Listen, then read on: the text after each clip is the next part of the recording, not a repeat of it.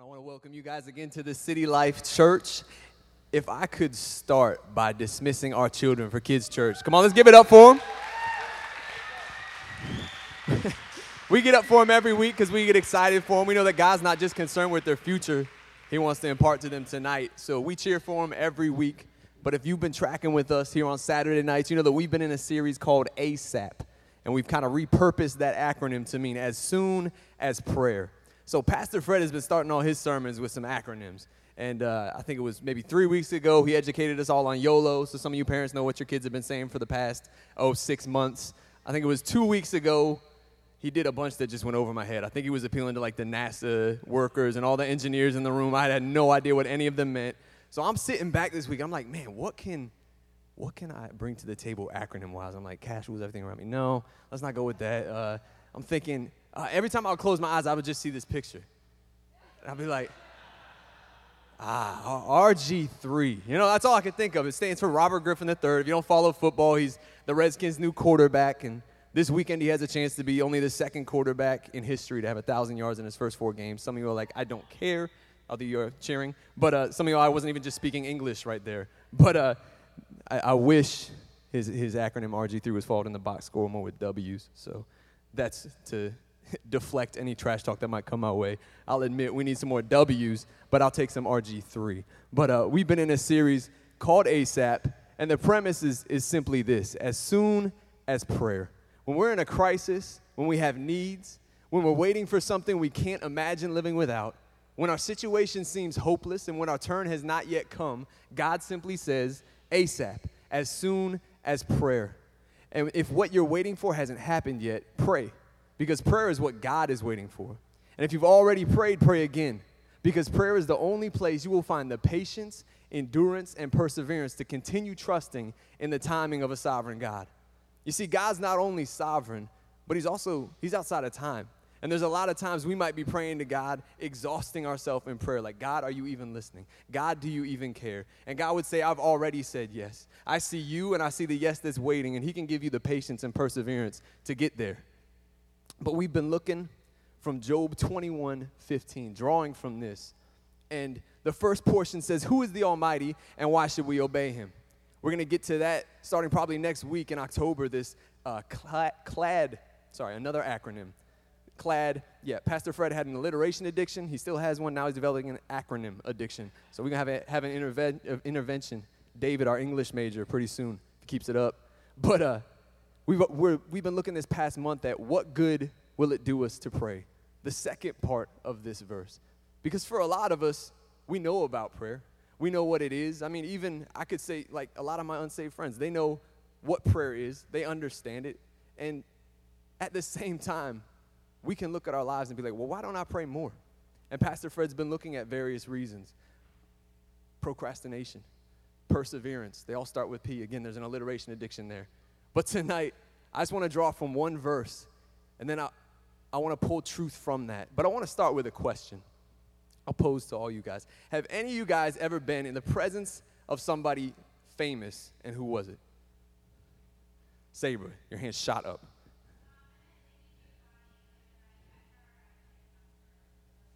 Starstruck. Happens to me every time. Yep, Steve. The first president, George Bush. Wow. Mr. Fasil.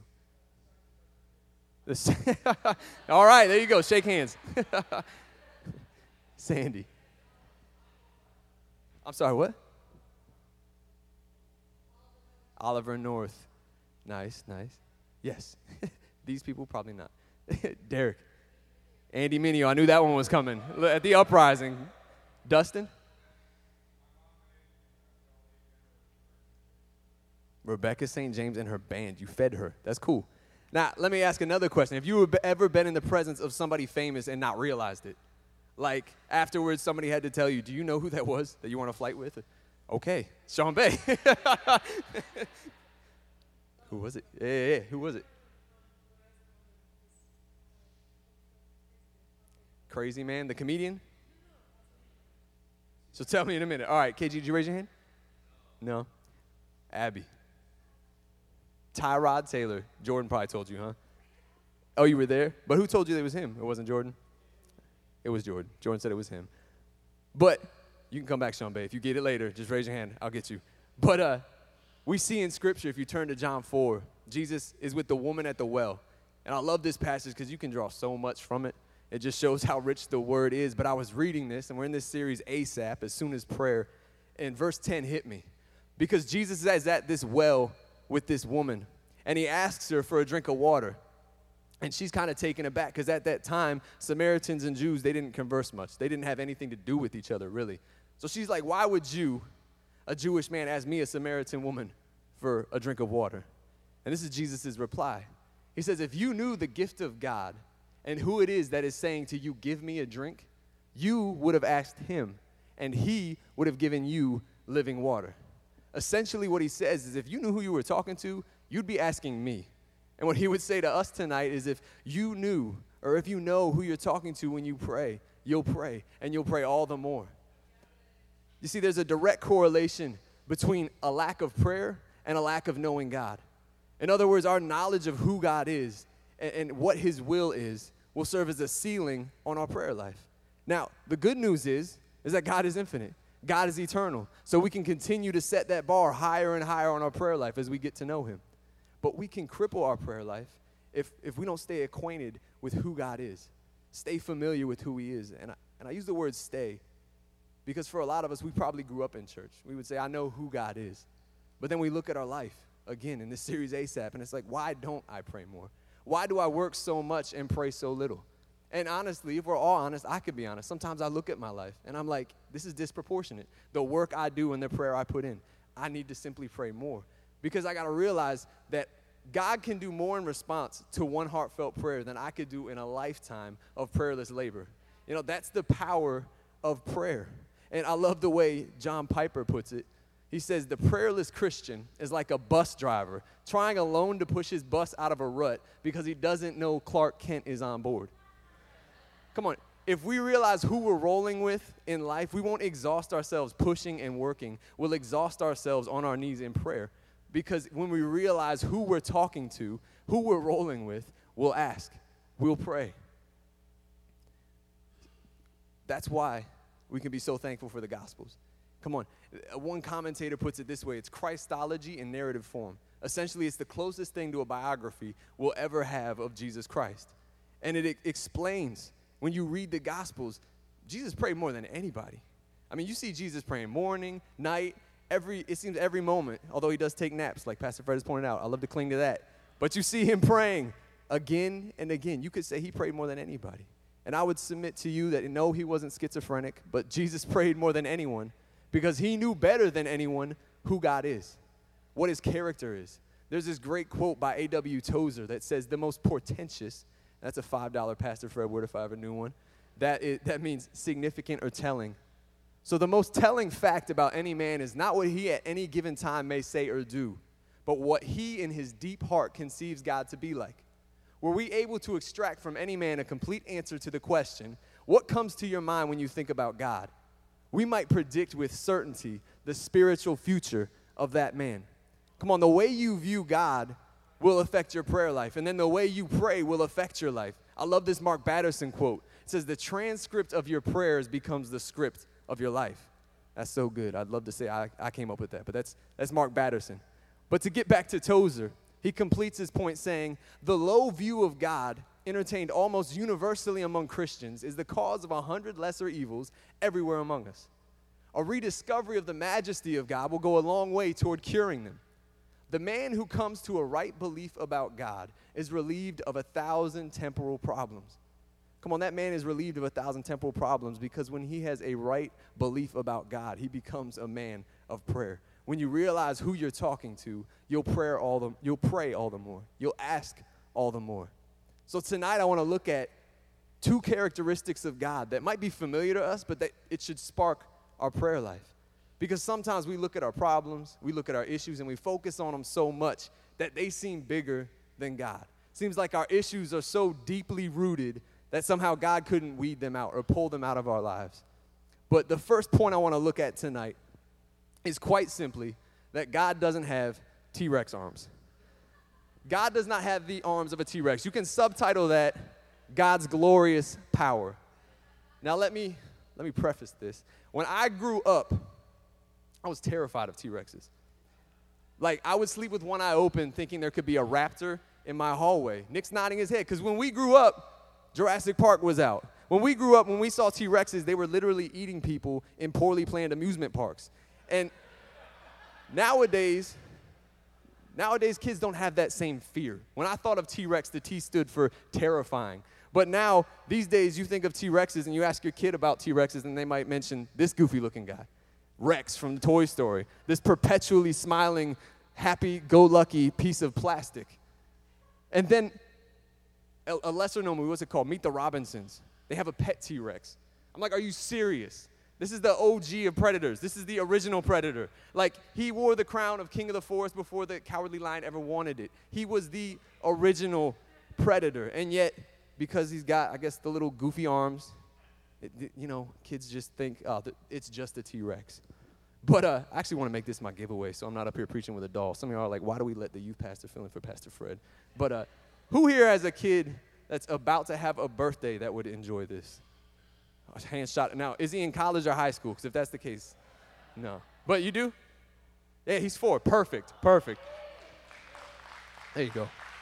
But I got the box too, so we can make it look like it's brand new. I bought it yesterday, so.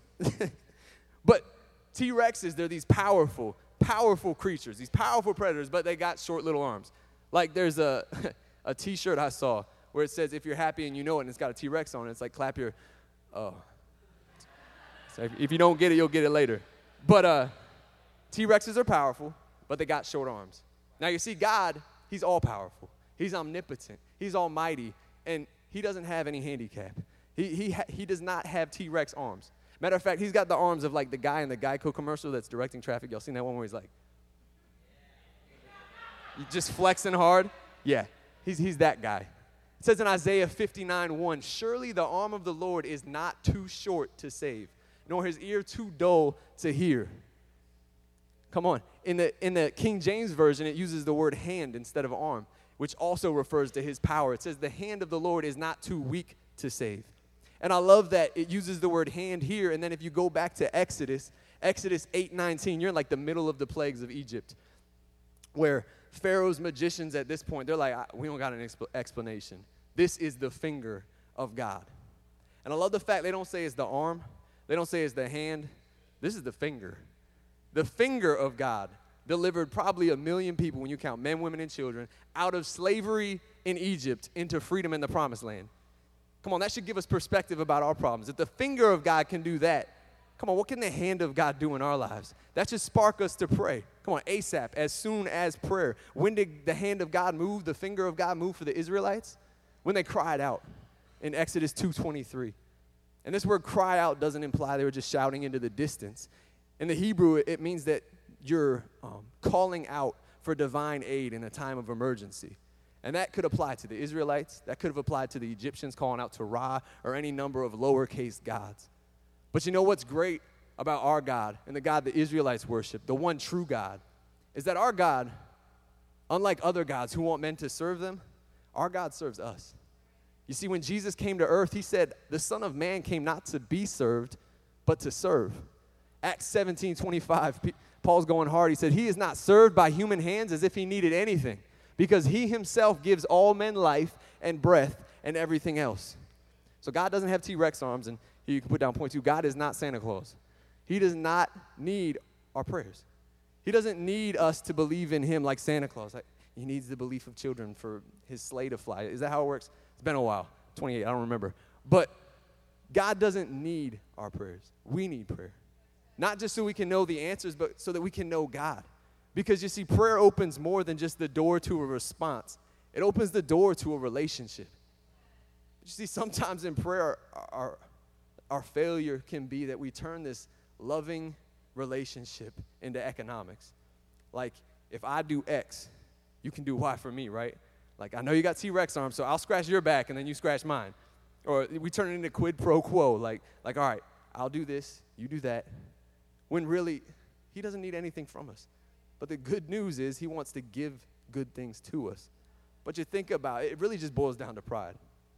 Think about why guys like me will go into their car and do all this dumb stuff, not really look at instructions. Men won't stop for directions because we like to think we are self-sufficient. We are independent, and we can do it on our own. But if you look at any great man in Scripture, he was a man of prayer. Any of the great men of Scripture were men of prayer. And prayer is ultimately asking God in his power to provide what we can't. It takes recognizing that we're dependent, indebted, and obligated to him. And you see, if you go from Exodus to Isaiah, you see the Israelites delivered from Egypt, put in the promised land, and then over generations, they turn from God again. So God says, you know what? You're going to go into exile until you turn back to me. And in Isaiah 59, you see this. You see the Israelites, their pride is broken. They're humbled, and they're crying out to God. It's Isaiah 51:9. Isaiah's crying, or the people of Israel are crying out to God, and they say, wake up, O Lord. Clothe yourself with strength. Flex your mighty right arm. Rouse yourselves as in the day of old. Come on, they're referring back to the day of old when he brought them out of Egypt with just his finger. Come on, flex your mighty right arm. Bring us out of exile. And they wait for his response. And I love his response. It's in Isaiah 52:1. Essentially, he just flips it on them. It says, wake up, O Zion. Clothe yourself with strength. It's like you just pulled a Pee Wee Herman. I know you are, but what am I? They're like, are you up in heaven doing this? Right? Clothe yourself with strength. Prayer isn't us waking up God.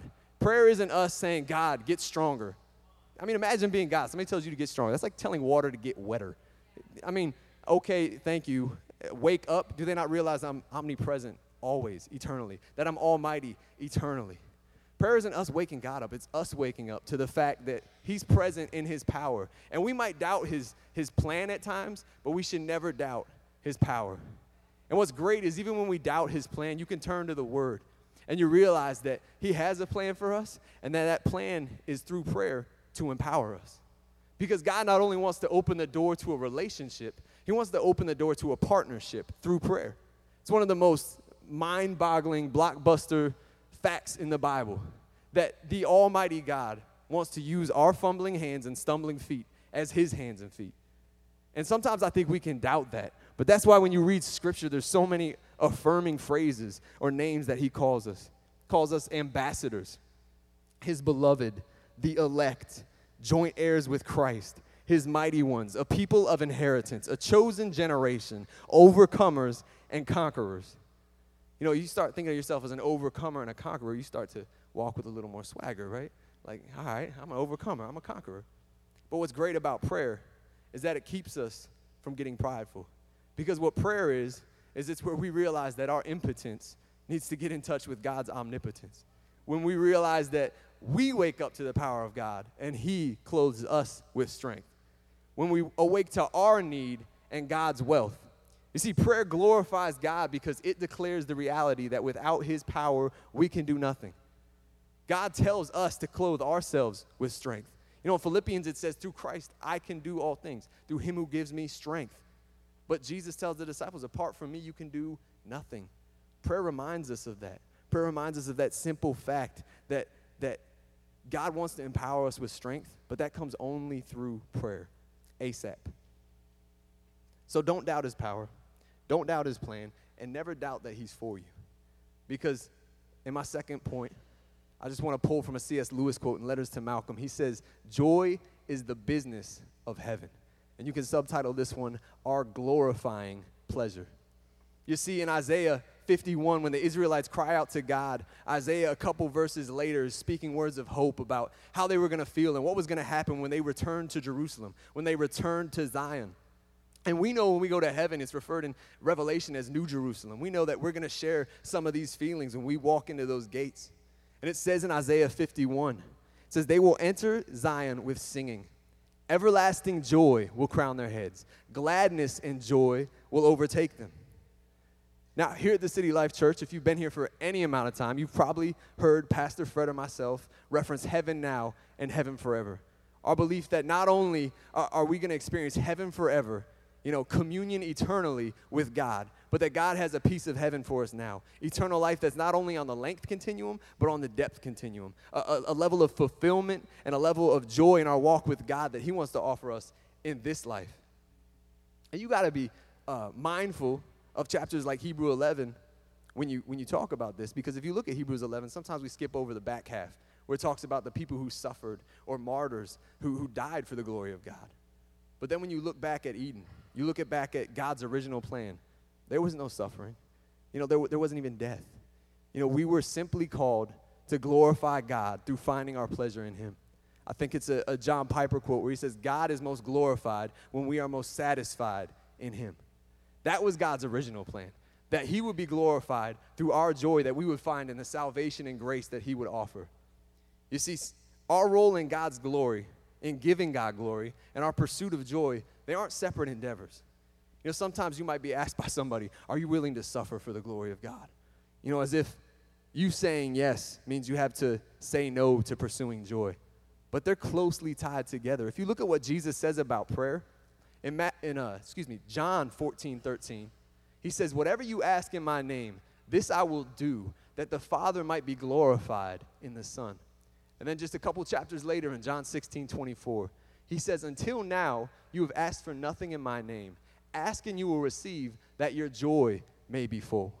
So in one verse he's saying, pray so you can fulfill your joy. In another one he's saying, pray so that God's glory can be fulfilled. So is he contradicting himself? No. He's implying that in prayer, those two are closely joined together. Our pursuit of joy and God finding glory. So let's do a word exercise, a little word association. When I say the word heaven, what comes to mind? Angels. Clouds. Scotty. Paradise. Nice. Amanda. Streets of gold. Dustin. Lost loved ones. Come on. Tyler. Eternal. That's good. Sandy. Endless worship. Stairway. Wow. You're too young to be like classic rock references over here. Anybody else? Love. Come on. Love, joy. What about joy? The joy. Again, it says in Isaiah, everlasting joy will crown our heads. So when we pray, or when Jesus teaches us to pray, your kingdom come, your will be done on earth as it is in heaven. It's not a dejected, I can't get my will, so let me pray for God's will, and if his kingdom comes, maybe I'll get a cut. No, it's praying, Lord God, I want heaven, eternal joy. I want to get a taste of that in this life. Again, his glory and our joy, they're tied closely together. And I think sometimes we simply think of it the wrong way because we view God the wrong way. We view God as like this stern taskmaster up in heaven whose will to be done on earth is very stern. I mean, how many of you guys know somebody who you got to walk on eggshells around them because they're easily frustrated or easily angered? Now, maybe it's not all the time. Maybe it's like when they're tired or when they're hungry. Now you guys know what I'm talking about. You got to walk on eggshells because you could anger them or frustrate them. If it's your spouse, keep your hand down. Put it away. But I think sometimes we can treat God like this. Like when we go into prayer, we got to walk on eggshells because if we say something wrong or stumble over our words, that he's going to look at us like we're stupid. Like he's just going to frown upon us. But I like to think that God reigns 24/7, eternally, on the throne of heaven with a smile on his face. I mean, you think of the fruits of the Spirit. Joy is one of the fruits of the Spirit. Joy is one of God's character qualities. Nowhere does it say frustration, anger. I mean, these are emotions attributed to him. But even in Scripture, when he corrects you, he accepts you. When he disciplines you, it says a loving father. Come on, he smiles upon us. Zephaniah 3:17 says he rejoices over us with singing. And those aren't the blues. He's not up there singing Ain't No Sunshine. He's up there rejoicing over you. And I don't know, I just feel tonight, or maybe whoever is listening, whether you're podcasting, whatever, when I was prepping, just the impression that for some people tonight, you stumble and you fall. And we all fall short of God's glory. We have fallen short. We will fall short. But maybe because of the way your earthly father treated you when you would fall short. Maybe abuse you mentally. Maybe abuse you physically. Maybe just scorn you because you didn't live up to the standard. God doesn't want us to project that onto him. We've been reading through the minor prophets. There's a whole lot of confronting people in sin. There's a whole lot of warning of God's judgment. Hosea is a lot like that, but I love in Hosea 7, it reveals the heart of God. It says, I long to redeem them, but they don't cry out to me. Come on, your sin, your falling short, it shouldn't keep you from God. That should be an ASAP for you. As soon as possible, you should be in prayer. Come on, because your sin shouldn't keep you from God. It should draw you to him. Come on, none of us are perfect. That should drive us to prayer. Amen? Because if you knew who you were talking to, you would ask. So when you come to him, he's bending down to pick you up. Even when you come out of sin like the prodigal son returning to him, he comes to you like the prodigal father, running to meet you. See, God's will is for his children to experience joy. It's for his children to experience pleasure. And that's why God's heart is broken when we settle for lesser pleasures, when we settle for lesser joys, temporal pleasures in this life that would keep us from him. It says in Ecclesiastes 3:11, he set eternity in our hearts. Our hearts can only truly be satisfied in what is eternal, in eternal pleasures and in eternal joy. We can only truly be satisfied in God. And even our founding fathers realized that this was put in our hearts, that we were born with this. When you look at the Declaration of Independence, Thomas Jefferson writes that we are endowed by our Creator with certain unalienable rights, that among these are life, liberty, and the pursuit of happiness.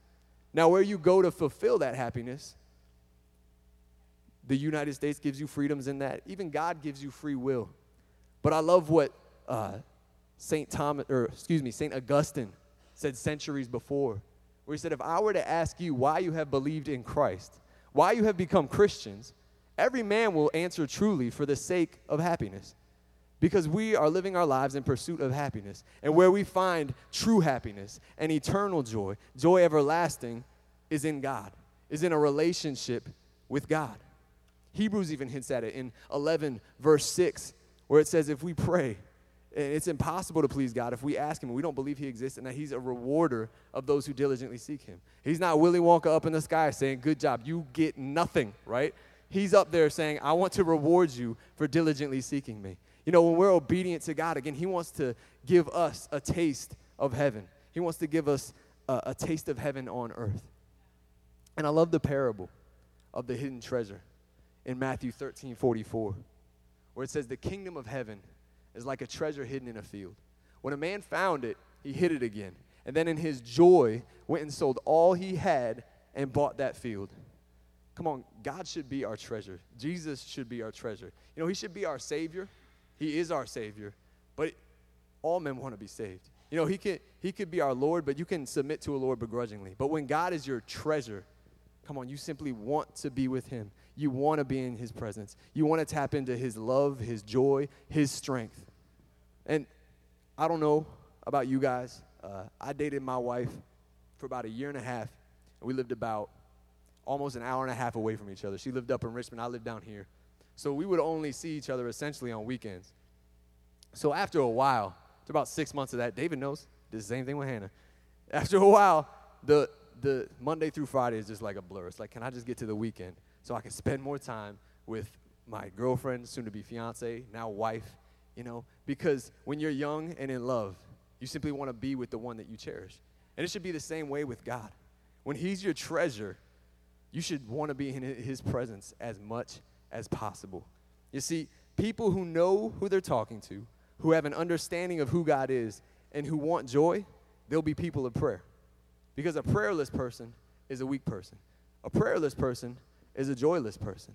You know, if we find joy and strength in God, and if we're built for eternal joy and eternal fulfillment, God's put eternity in our hearts, it shouldn't surprise us when we go after the temporal pleasures of this world and we forsake prayer and we feel weak. Or we feel like, man, what is this void? Why do I lack joy? It's because the joy of the Lord is our strength. And I would even say tonight, maybe the reason we don't see as much revival as we'd like to, or as many moves of the Spirit as we want to, is because we've lost our strength. We've lost our joy. And that's simply because we've lost a passion for prayer. Come on, we got to pick up prayer. 2 Corinthians 7:14 says, God will heal your land. He's talking to the Israelites. I want to heal your land. But he says ASAP, as soon as prayer. When my people who I've called by name cry out to me, pray to me, then I will heal their land. God healing your workplace, healing those people you're praying for, healing your schools. Come on, it's ASAP. As soon as the people he's called by name humble themselves, realize I can't do this on my own. I need God's power. I need his strength. I need his joy to do this. Come on, then we'll see a move of God. Can we have the worship team come up? I essentially want to close where I started with this idea that Jesus, he prayed more than anybody. Jesus had a realization of who God was. He knew his characteristics, so he prayed as much or more than anybody. So this was a man who was juiced up on some joy. He had a lot of strength and a lot of joy, so much so that he could endure the cross. Come on, Jesus, I don't think was looking forward to being torn apart physically and hung on a cross, but he had the strength to endure it, to carry our sins and carry the weight of that cross on Calvary. He was also full of joy. In Hebrews 12, verse 2, it says, for the joy set before him, he endured the cross. Because of joy. The word for joy is kara. Sounds like haya, but it's kara, K-R-A. And it means the joy of knowing. It implies relationship. It implies friendship. And Jesus had joy before him enduring the cross because he realized that in dying on the cross, he was going to open the door for us to have relationship with his Father in heaven. He realized that through enduring the cross, he was going to sit at the right hand of God the Father in eternal communion with him. And he realized that enduring the cross, that he was going to open the door for God to come into our lives and live in us.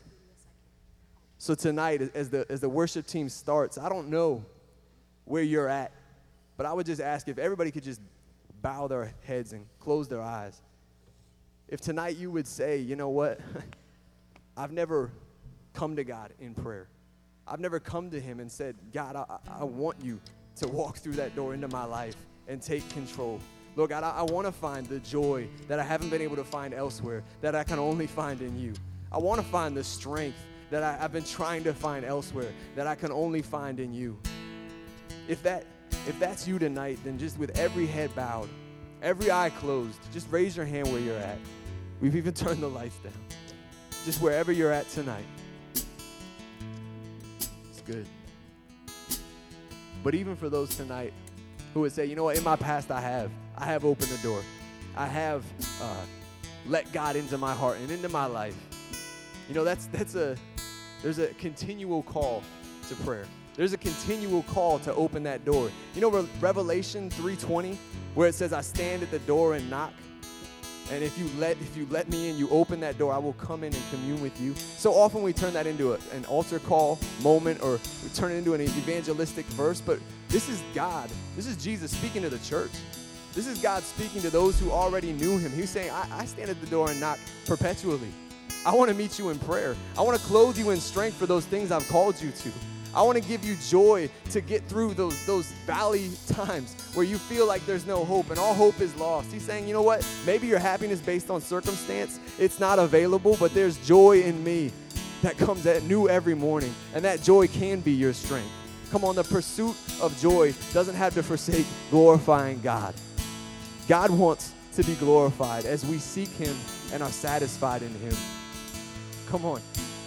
The more you open that door when he's knocking, the more you'll grow in relationship to him. The more you open that door when he's knocking, the more you'll get to know God. And the more you know God, the more you'll be a person of prayer. And the more you're a person of prayer, the more you'll see God move in your life, the more you'll see God move in your circumstances. Come on, we got to be people that open the door when God is knocking. When God is saying, I want to step in and clothe you with strength. Come on, I want to clothe you with strength. I want to clothe you with a garment of joy and praise. Come on, let's stand now as we get back into worship. Let's enter in. Let's act this out. Let's ask. Let's seek. Let's knock. Let's pursue. Come on, let God in tonight as we worship him. He's knocking and he wants to commune with every one of us.